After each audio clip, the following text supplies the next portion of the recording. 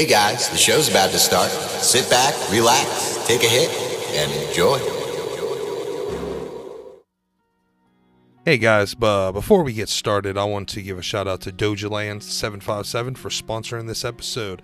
Why don't you guys go over there to his Instagram at Doja_land_ and always let him know that Toke Talk sent you.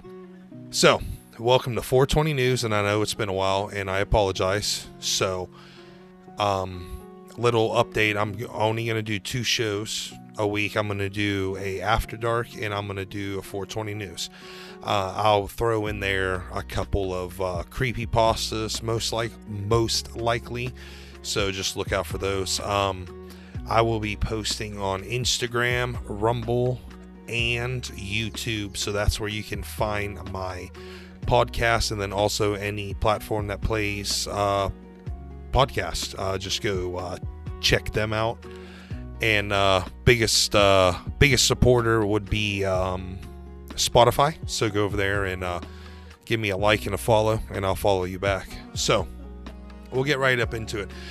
Ohio is up for a vote to make it a 24th state to legalize recreational marijuana for non-medical card users, and it's looking really good. Ohio's status as heartland and its very heavy marijuana users are giving the cannabis industry hope as potential vote on legalization approaches this fall. So I think that's amazing. Ohio, definitely a good spot to do that, because Maryland's PA has medical, all that's around there. So, I mean, why not? But with all that being said, they're talking about around 34% of Mid-Eastern cannabis users reported using it multiple times a day, as compared to 31% of cannabis users in other states, according to the report. While they were buffered slightly by a lower ratio to the national average of those who used it once every day or 2. It could be significant since cannabis companies rely most heavily on their highest using customers. So in the Midwest, I'm looking at a pie chart. The Midwest, multiple times a day, 34%, and all recreational markets, 31%. In the Midwest, once or twice a day, 28 people. And the average of all recreational markets are 32. Once a month or once a week, 21 and 22. And then once every few years, 17 and 55. Given the long history of enforcement and stigma against cannabis in this part of the country, save for Ann Arbor, Michigan, which decriminalized possession of cannabis in 1974, not without controversy. That's interesting, because I did not even know that. That's actually like crazy. That's awesome. It's possible that the legalization is opening opportunities that civilians are taking full advantage of, New Frontier noted in a report, August 8 report. So that's really interesting. Of course, like a lot of your recreational stuff does come out of Michigan. A lot of it does. I was actually recently went to Maryland and went to a recreational cannabis place, and I actually tried some stuff called Holy Gelato, and it was grown in Ann Arbor, Michigan, and it was actually really, really good. So if you guys ever get a hold of that strand, I would definitely recommend it. So I'm getting off topic. So basically, here in about a month and a half, they don't have a date on here. Ohio will be going up for recreational marijuana vote, and hopefully they get it, because through the polls, it's looking really, really good. So I would definitely say it's future projections in Ohio are looking like a first 10 years of Colorado, which is going to be amazing if they can do that. So if they did vote on it and it did pass, their recreational sale would start August 1st, 2023. So hopefully that gets done and we'll have the 24th state. And we're almost halfway there. Just remember, get out there and vote. This takes us to a local Virginia Pilot article I read, and it's actually heartbreaking with all the new laws and the shifting of laws and stuff like that.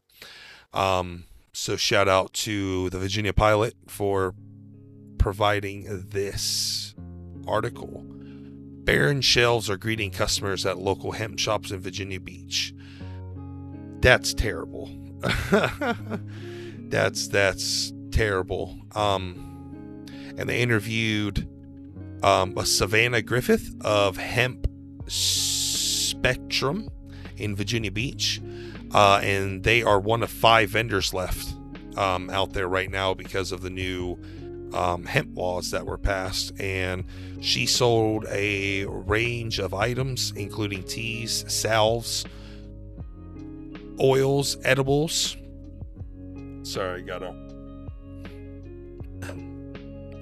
And Griffith used to stock a wide range of items, and recently their shelves have been super empty because of the new the hemp laws that took into place when the new governor took in. The new regulations created stricter rules for labeling and packaging and required cannabis products to contain at least a 25-to-1 ratio of CBD or cannabinoids to THC, the compound in cannabis that can produce a high. It has also established civil penalties of up to $10,000 for each day a violation occurs.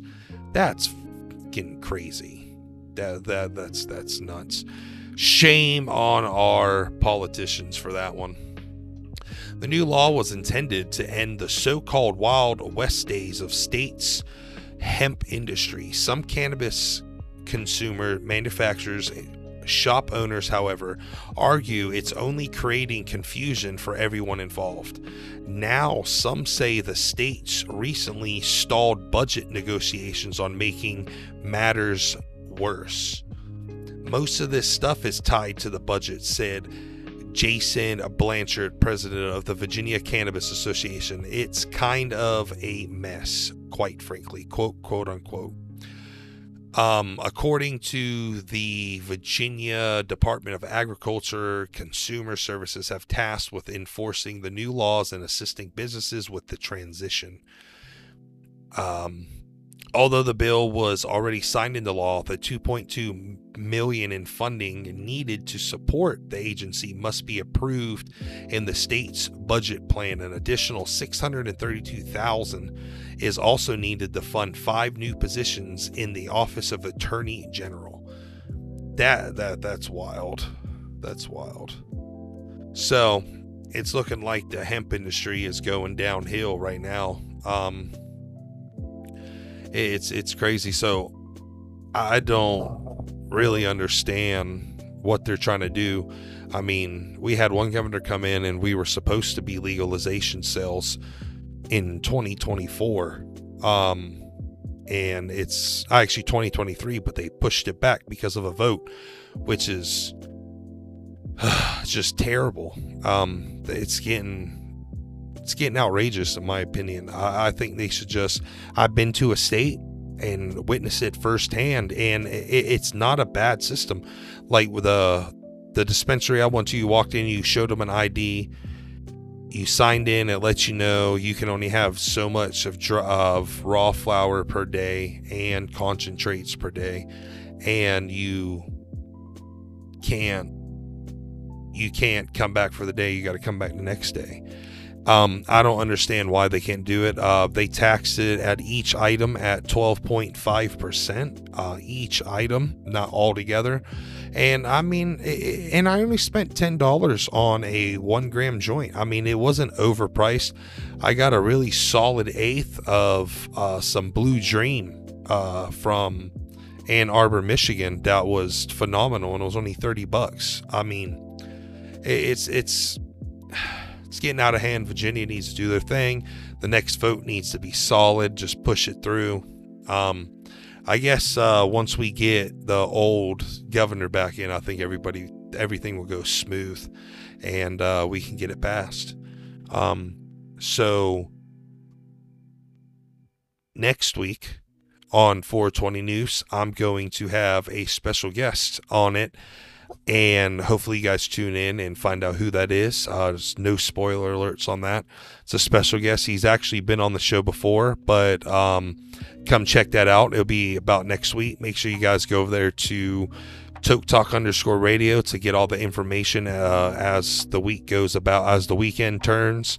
Just make sure you guys go over there to YouTube, Spotify, and Rumble and give me a like and a follow, and I definitely will follow you back. And once again, thank you DojaLand757 for sponsoring this episode. Make sure you guys go over there to his Instagram at Doja_land_. Follow his Telegram, and always remember, tell him Toke Talk sent you. And hopefully you guys like this. I'll have a Toke Talk After Dark out later on this weekend. I'm going to take some time and get one out there, and hopefully you guys are still out there, Toke Talk family. I know it's been a while, and I apologize.